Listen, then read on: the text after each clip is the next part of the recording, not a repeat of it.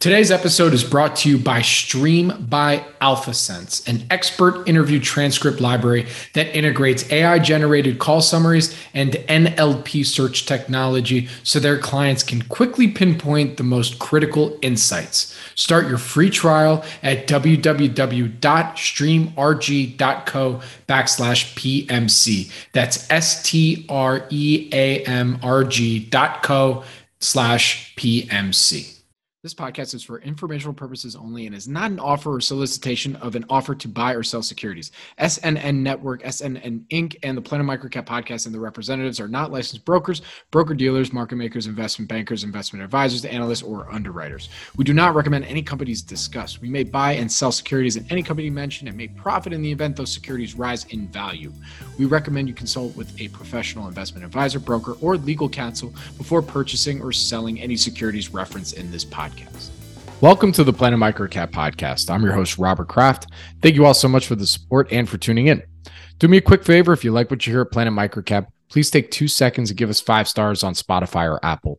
This helps with the search engine so that more folks can also discover and engage with all things microcap stocks. Registration is now open for our next event, the Planet Microcap Showcase, taking place in Las Vegas at the Horseshoe Hotel and Casino, formerly Bally's, on April 25 through 27, 2023. Expect 3 days of networking, company presentations, one-on-one meetings, in short, a lot of fun. If you follow our community and especially invest in microcap stocks, you're not going to want to miss this. We have many more announcements. I know I've been promising them, but very, very shortly, we'll be announcing our initial speakers and sponsors for the event, as well as a preliminary list of companies that will be presenting as well. So be sure to register to get all those updates and also to attend. So the website to do that is www.planetmicrocapshowcase.com. See you in Vegas. Now, for today's show, I invited back on Yaron Neymark, founder and portfolio manager at One Main Capital. Last time I had Yaron on the show, it was in July 2022, chatting about the first half 2022 microcap bloodbath, which of course we all know got worse. The Planet Microcap Index was down approximately 40% for the year. Awesome. I've had a few investors on here to start 2023 where we dissected 2022, what worked, what didn't. And while Yaron and I start off the conversation that way, the reason I always enjoy having him on the show is that he has a unique ability to simplify. I just have to ask one question on what happened in 2022, and I think Yaron covers that question as succinctly and clearly as anyone, and in 15 minutes or less. So we chat about 2022, recognizing mistakes, improving his process, his 2023 outlook, and a short back and forth about morality with investing. Thank you again for tuning in to the Planet Microcap Podcast, and please enjoy my conversation with Yaron Neymark.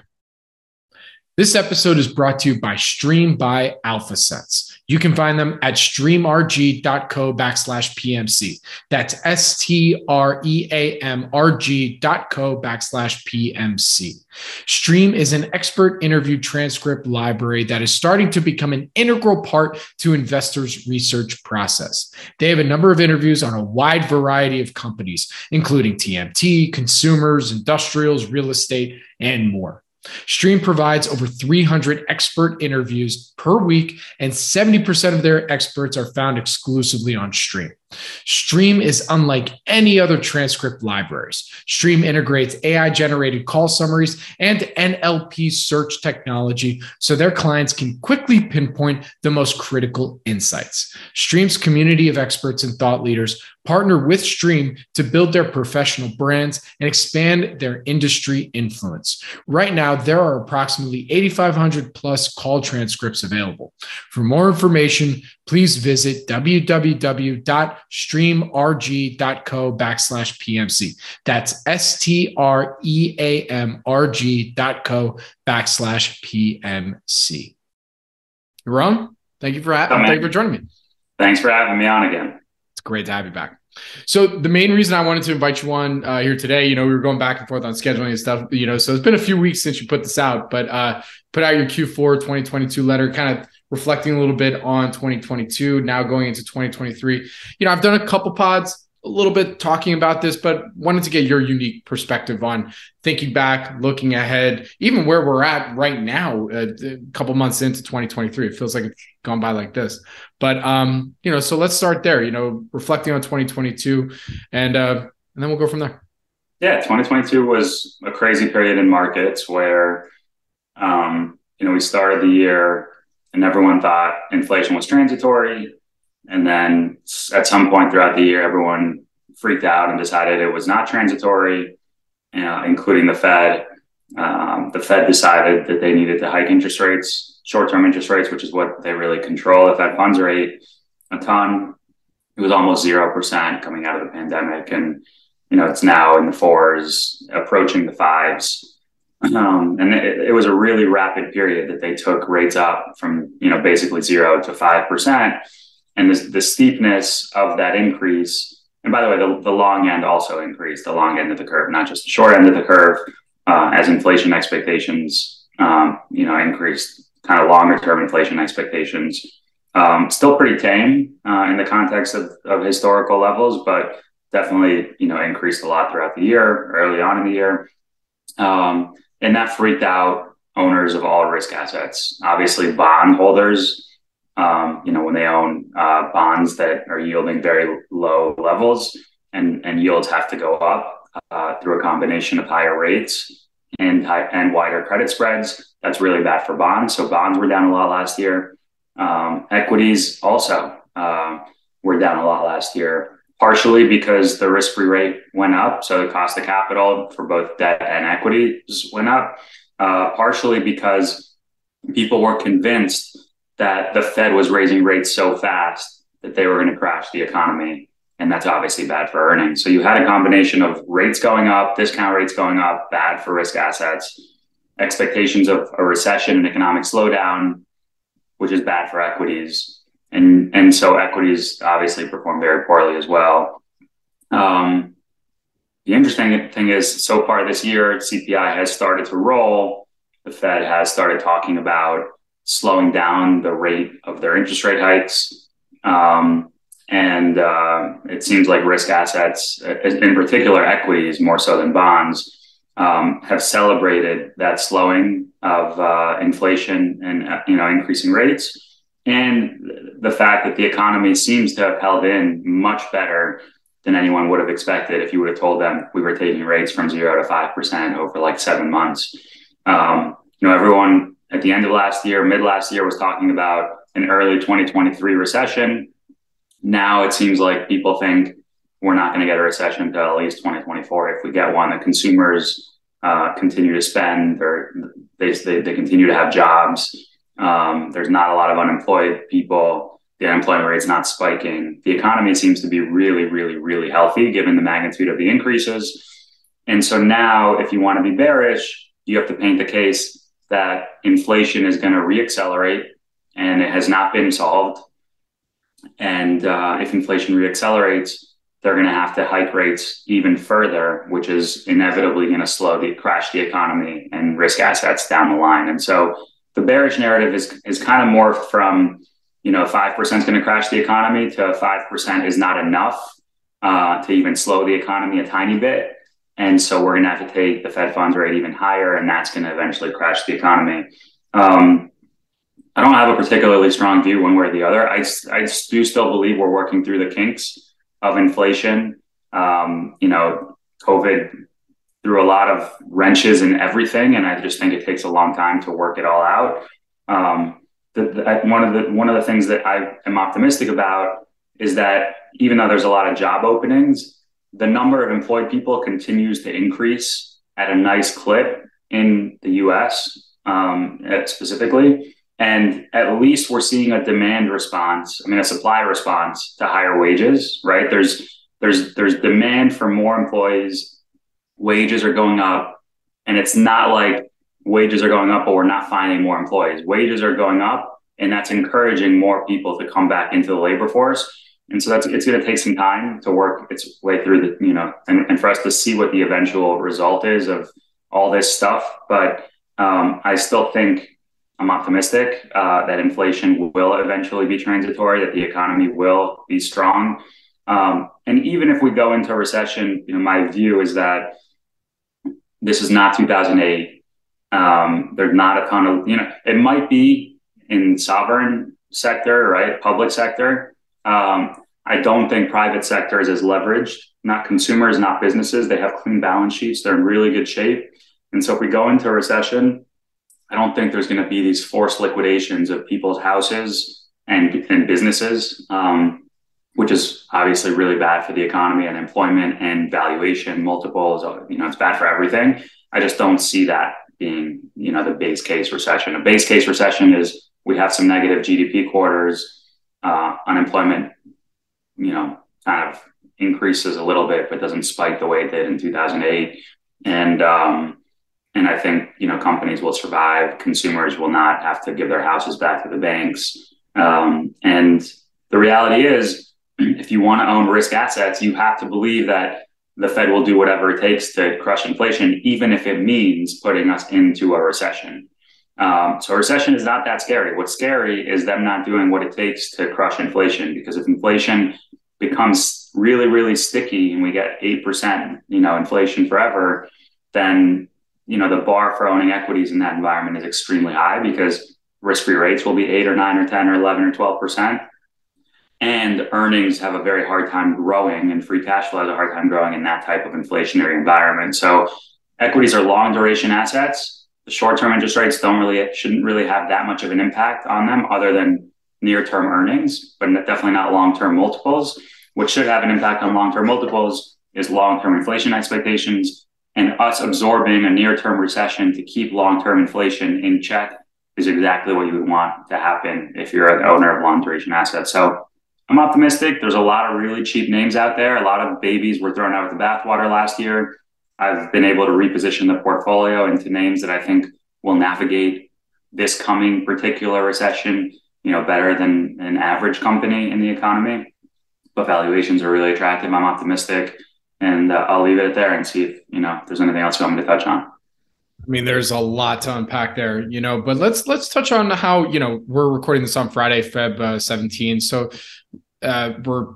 most of earnings are pretty much over. There's still some hanging out there, some calls coming up in the next couple of weeks. So, I mean, from some of the calls that you've heard, what have been management teams signaling on an individual company basis when you consider all of these macroeconomic pressures? Yeah, I guess. I mean, the economy is staying really strong. It sounds like, inflation, I think, has become less of a topic, but it's definitely still, it might not be front and center, but it's still a front, just not in the center.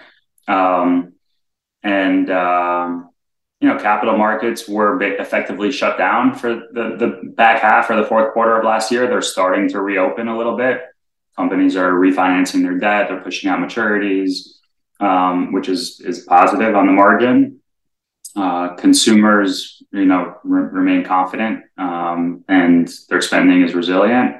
And yeah, I think the narrative for recession has definitely been pushed out, which is why you've seen equities rally here at the start of the year. Now, there's always going to be a bear case, right? Like, until we make it through some kind of recession, there will be a bear case. But I think, there's lots of equities that are priced to deliver really good results, even if that bear case plays out, as long as it's not way, way, way worse than, a normal recession. Yeah. And if we don't get a recession, some of them will do even better, obviously. And so I think it's our job to find those securities. I think I've assembled a portfolio that I'm really pumped about for the next few years. For sure. So, going back to your Q4 letter that you put out, in one section, you talk about recognizing mistakes and then improving the process. On the point on recognizing mistakes, I mean, I feel like sometimes people or some investors are hard on themselves, where it's like, okay, the timing might have just been bad. This company, I think, is higher quality. It might be high quality, or at a minimum, it's quality. Maybe there's some hair, but it's at least quality. It's worth taking a shot right now. All these different macroeconomic pressures happen. And then, of course, there's just a massive sell-off probably in the stock. Yeah. how do you balance this idea of recognizing the mistake in proper company valuation or just looking at the fundamentals and understanding the business versus like, you know what, it was just bad timing? Yeah, I mean, bad timing. Do you say bad timing is a mistake? I don't know. That's one of those things that I go back and forth in my mind when I think about. Yeah, our job is to get everything right, including timing. Right? If you want to produce Hall of Fame results for 20 or 30 or 40 years, which is what I want to do, you have to be a Hall of Famer, and that means having a well-rounded game, right? You can't just be good at three-pointers and not at assists and rebounds and steals and blocks, and you gotta improve everywhere at all times, and timing is a part of that. I don't know. You should look at Duncan Robinson's career, man. Like that guy still made 55 million over 5. But anyway, sorry, bad joke. No, but I mean, look, generating good IRRs isn't just generating, turning $1 into $5. It's turning $1 into $5 over a reasonable period of time. If you give me $1 and give me an infinite amount of time to turn it into $5, I could do that with treasuries. Is that me being a good investor? No. So I think timing matters because IRRs matter to investors. It's not just the multiple of capital you're able to return to them, but how quickly you're able to return to them. And then you could reinvest that into other stuff that's going to compound. So timing definitely matters. Every idea in the portfolio and on my watch list competes for a spot on the court every single day. And if a position gets benched, it was usually because it was a mistake to have been put on in hindsight. Now that mistake could be not a process mistake. That could just be, our job is to pick good risk adjusted, to pick good bets at the moment that we pick them with all available information we have available to us. And sometimes, that information changes and it makes positions less attractive. I think you can't just look at the outcome of every investment and say, this one I made money on, it was not a mistake. And this one I lost money on, it was a mistake. But there are, situations where you could look back and objectively say, I might've been overly optimistic, even based on all available information I had at the time. And our job is to, avoid those again, making those same mistakes again in the future. I think there are tons of managers who got caught up in, higher valuation, higher growth names and had their whole portfolios in them. And it was very easy to extrapolate COVID winners. I had one COVID winner that I thought could buck the trend. And it turns out I was overly optimistic on them bucking the trend. In hindsight, maybe the bar should have been higher from putting it into the portfolio. I thought, if they buck the trend, which adds an extra level of complexity to an investment, right? If and there's something called a COVID headwind, right? The COVID beneficiaries, there's an added headwind. Maybe your cost of capital for that position should be higher. And thankfully, it was one position in my portfolio. It wasn't that big, but it cost us a few hundred basis points last year. That sucks. And it's something I don't want to repeat. But I think if you keep your mistakes small and you recognize them and you avoid repeating them, I think that's all part of the process of getting better. I think I've known this for a long time, but when you have a wider range of outcomes, potential range of outcomes for an investment, you should have a higher hurdle rate. And a 3-year double is exciting for me for most of my investments, but if I think the range of outcomes is extra wide, I should be demanding more than a 3-year double. I should be looking for a 3-year triple or a 4X. And so that's kind of how I kind of formalized it into the process. I knew it, but I didn't have a formal kind of rule for it. And now I do. And it's all part of making the process better every day, every year. I think the first podcast I did with you, I think I read you a Kobe Bryant quote where he's just, he gets into the gym a few hours earlier every day than someone. And by year 10, it really doesn't matter how much work someone's doing. They can't catch up because it compounds, that type of improvement compounds on itself. And that's my goal, is to keep compounding my small improvements. And, I've been running my fund for 5 years now. I was an analyst at other funds before that, and I worked in private equity. But really, being a portfolio manager is I think where you are able to improve at a pace that is much harder to do when you're an analyst. And so I'm 5 years into being a portfolio manager. I think my game has improved a ton since day one. I think it will continue to improve for the next 5-10 years, and I'm hopeful I can, I'm proud of the performance I've had, 5 years, 20-ish% net of fees, in an environment where the Russell has basically been flat over that 5 year period. I'm proud of it, but I think I could do better and for longer. And that's the goal. So what would you say has been your biggest improvement? Let's just say year over year from 2022, beginning of 2022 to now. Yeah, I mean, I don't think I'm making step change improvements anymore. I think I'm making marginal improvements. So there's not like one thing where I'm like, at the start of 2022, I lacked this skill and now I have this skill. I think, the new rule that I've implemented for myself for a wider range of outcome investments, just kind of formalizing the higher hurdle rate that I'll be looking for, I think is definitely a process improvement. From 2018 to today, I've definitely, in the later years, have paid much more attention to management alignment with me, even if it means, sacrificing a little bit on valuation. And when I mean sacrificing on value, when I say sacrificing on valuation, I don't mean buying things at 40 times earnings or 30 times earnings. I mean, instead of buying something at 8 times cash flow, if I could buy something at 12 times cash flow, but with more alignment and a better management team, I'll do the 12 all day. So that's another thing I've changed about my process. I'm just much more focused on clean balance sheets. And if there's not, I've always been focused on clean balance sheets, but like if there's not a clean balance sheet, similar to the wider range of outcomes on the business, it's a wider range of outcomes on the equity of the business because it might be more leverage. I should be looking for a 3-bagger, right, over 3 years, not a double over 3 years. So, I just think there's lots of small improvements I've made over time. I think there's probably more improvements to make over time, and hopefully I can keep making them. Absolutely.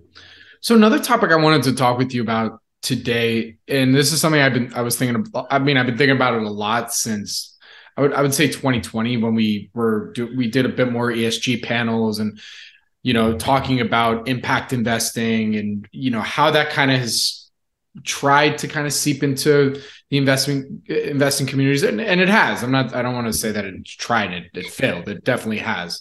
But I think about this a lot also when I'm interviewing various companies, because we cover everything here at Planet Microcap, from mining to whatever.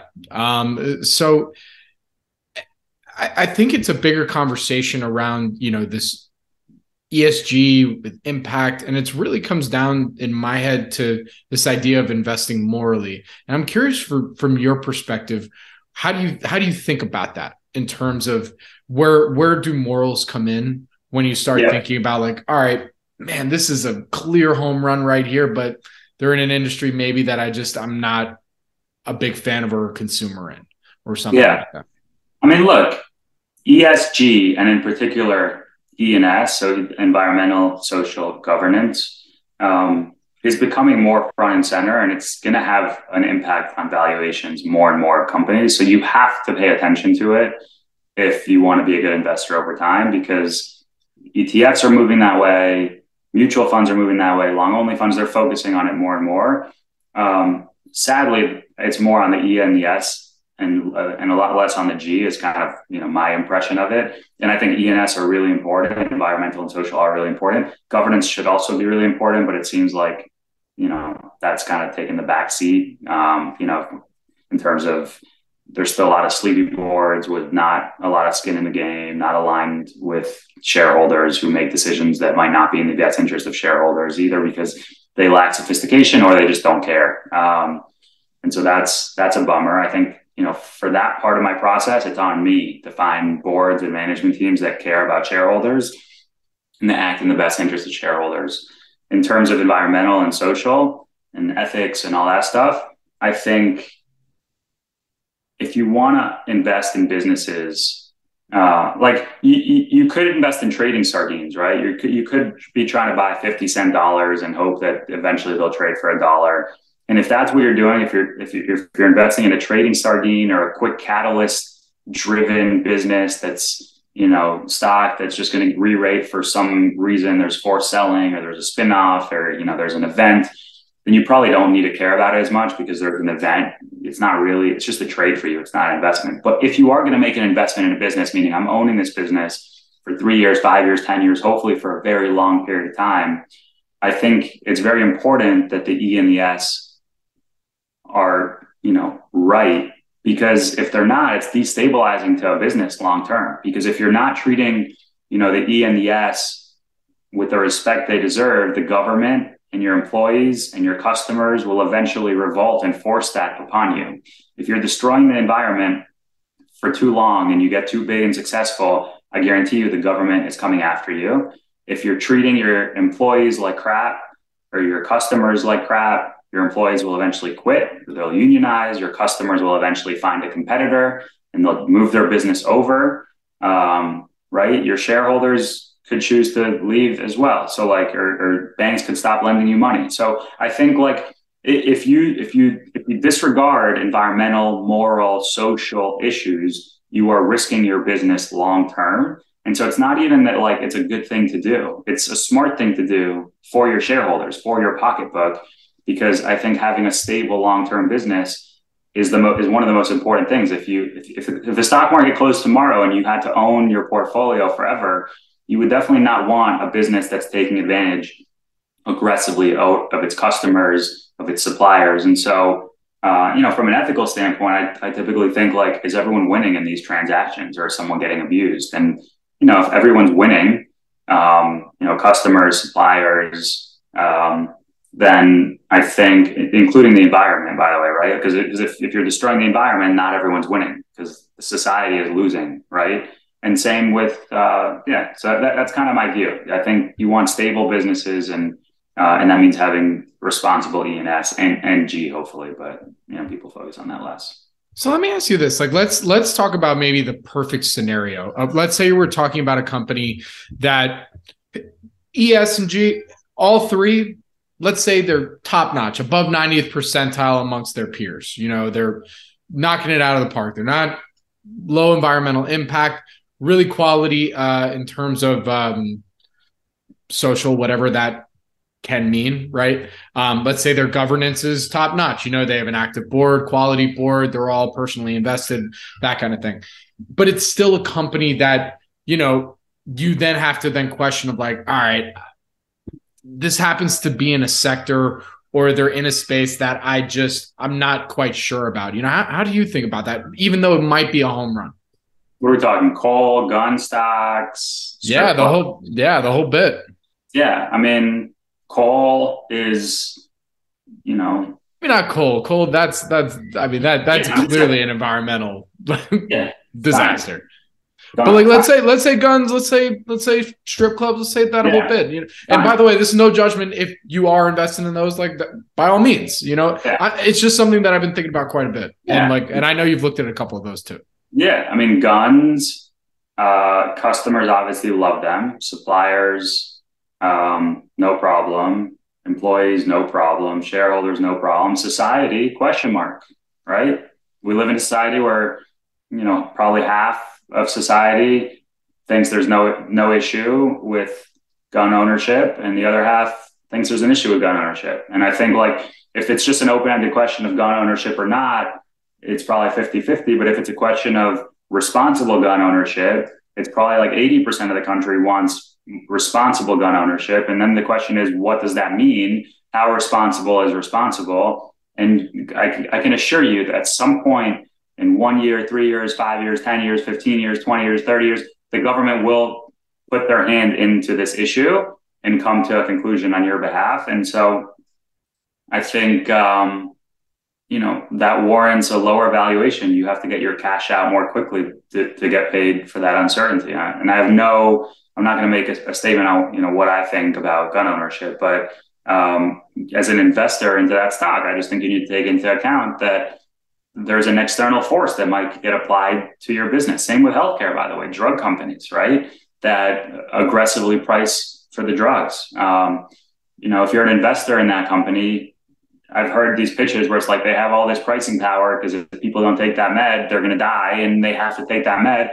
But like, if you're thinking about that purely from like an economical, like near term, like they have pricing power, they have customers that can't go anywhere, they have patents. That sounds amazing. But if you think about it from like a long-term perspective, that sounds potentially destabilizing. As far as RCI, I personally think everyone's winning. Like the only employees are happy. No one's forcing them to work there. Customers are happy. No one's forcing them to go there. Shareholders are happy. No one's forcing them to own the stock. Now, there might be people out there who think those customers and employees are amoral and they should be stopped because what they're doing is amoral, even though I don't have to go there and I just don't want anyone else to be able to go there. And yeah, if a big enough portion of society thought that, you would have to start. And if this company got big enough, you would have to start thinking about that. I think we're very far away from that them being big enough and in the headlines enough and a big enough part of society thinking about that. And by the way, these things are regulated on a local level, and they happen to be in states that are very friendly, towards that type of business environment, Texas and Florida specifically. And so, like, I think it's a calculated decision you make on every investment. If you don't have a moral issue with it yourself, and you don't think there's going to be a destabilizing force, then I think it's fair game. Absolutely. Yeah. And that's why I'm happy I brought this up with you, because I feel like whenever we talk, we both kind of see that there is both sides to this argument, but it's been coming up a lot recently in some of the companies that I've invited to come on our due diligence series that I've been wanting to learn a little bit more about their businesses and whatnot, where, on one hand, I'm not going to interject my own personal opinion on any of these areas, but the part that has been I've been thinking about a bit more is the equivalency of, the clear cut, like strip clubs, guns, these like particularly hot topic amoral issues, versus what some of these other industries and how they've affected shareholder base. I mean, anybody who's invested in crypto, cannabis, biotech, pre-commercialization, I mean, they've gotten just as taken to the cleaners as if maybe you would pour timing on some of these other sectors, or, had you invest in these other sectors, if you're taking your morality out of it, you might actually done well as an investor versus, putting your money in some of these other things.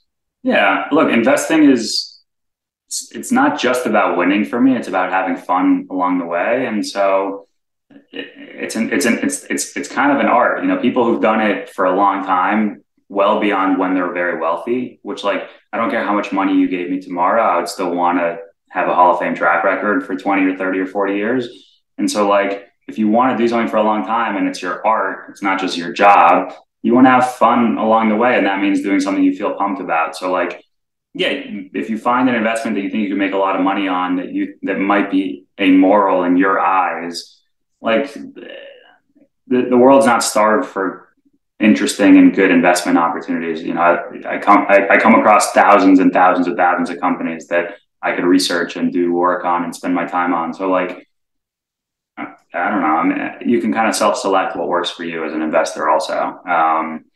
If someone else wants to invest in something that I don't like the concept, let them do it. I don't have a particular, but I think they should take into account that if just because they have no problem with it doesn't mean society. They should have a view on what they think and what society thinks, and what the likelihood is that society then imposes its will on that business, regardless of what they think, because that's how the world works. We live in a democracy, and the government can interject and say they don't like what you're doing. And obviously you need the will of the people, not just the politicians, but it's definitely a possibility. And so if that becomes a real risk on a probability weighted basis, you should be getting your cash out more quickly and getting compensated extra for taking that risk. That's kind of my view. I mean, I think you should just not given there's so many good investment opportunities, if you just spend time looking for them, I don't know why you would spend your time looking at things that you have a problem with that specific business. Yep. No, I couldn't agree more with that. Like at the end of the day, like if you're questioning your own morality when you're looking at what seems to be a layup, there's another. It takes the fun out of the game. Yeah, there's like, and now you're going to be staying up at night. Like that should now factor into your criteria at some point. Be like, all right, well, I'm not a gun guy, so even if this is a layup, like I should maybe there's another bus or not a canvas or whatever it is. Yeah. I couldn't agree more with that. So listen, let's close this out because I mean, it's such an interesting time because there's like so many things to talk about and yet not that much at this, I find myself, even as a podcaster here and thinking of different topics to cover, like there's some interesting things, but you may think something's interesting, but it's not even catching, so I mean, for you, what's been the most interesting thing that you've seen thus far in 2023 that you think might have some legs for the rest of the year that other folks might gain some more popularity? Yeah, I don't know. That's a good question. I mean, clearly there's some flashes of early 2021 meme craze, that kind of retail back in full force, buying zero data expiry calls and buying meme stocks. There's definitely some flashes of that, which is not what you would want to see, driving the market higher. And then you also have bears who just continue to pound the table and shift the narrative on like what's going to take stocks lower. I'm kind of a keep it simple, find interesting opportunities kind of guy. And I think there's lots of interesting opportunities out there that do not involve memes and do not involve businesses that are overvalued and highly exposed to a shallow recession. And so that's what I'm spending my time doing. I'm optimistic that, that's going to be rewarded in 2023, 24, 25. I think, nothing is ever as good or as bad as it seems. I forget who said the quote, but like, it's very true. And like the world is not a static place. It's a dynamic place and humans react to information. And so like, right when rates are zero and everyone's like, inflation's going to get really bad, no one gets it. And then inflation starts to get bad, people increase rates. The Fed increases rates, bondholders demand higher compensation for bonds, credit spreads blow out, and that has an impact on the real world. So like, I just think anyone who wants to say we're going to the moon or we're going to zero, like it's just rare that the world operates like that. You've had financial crises where it seemed like every bank was going to go under unless the government stepped in.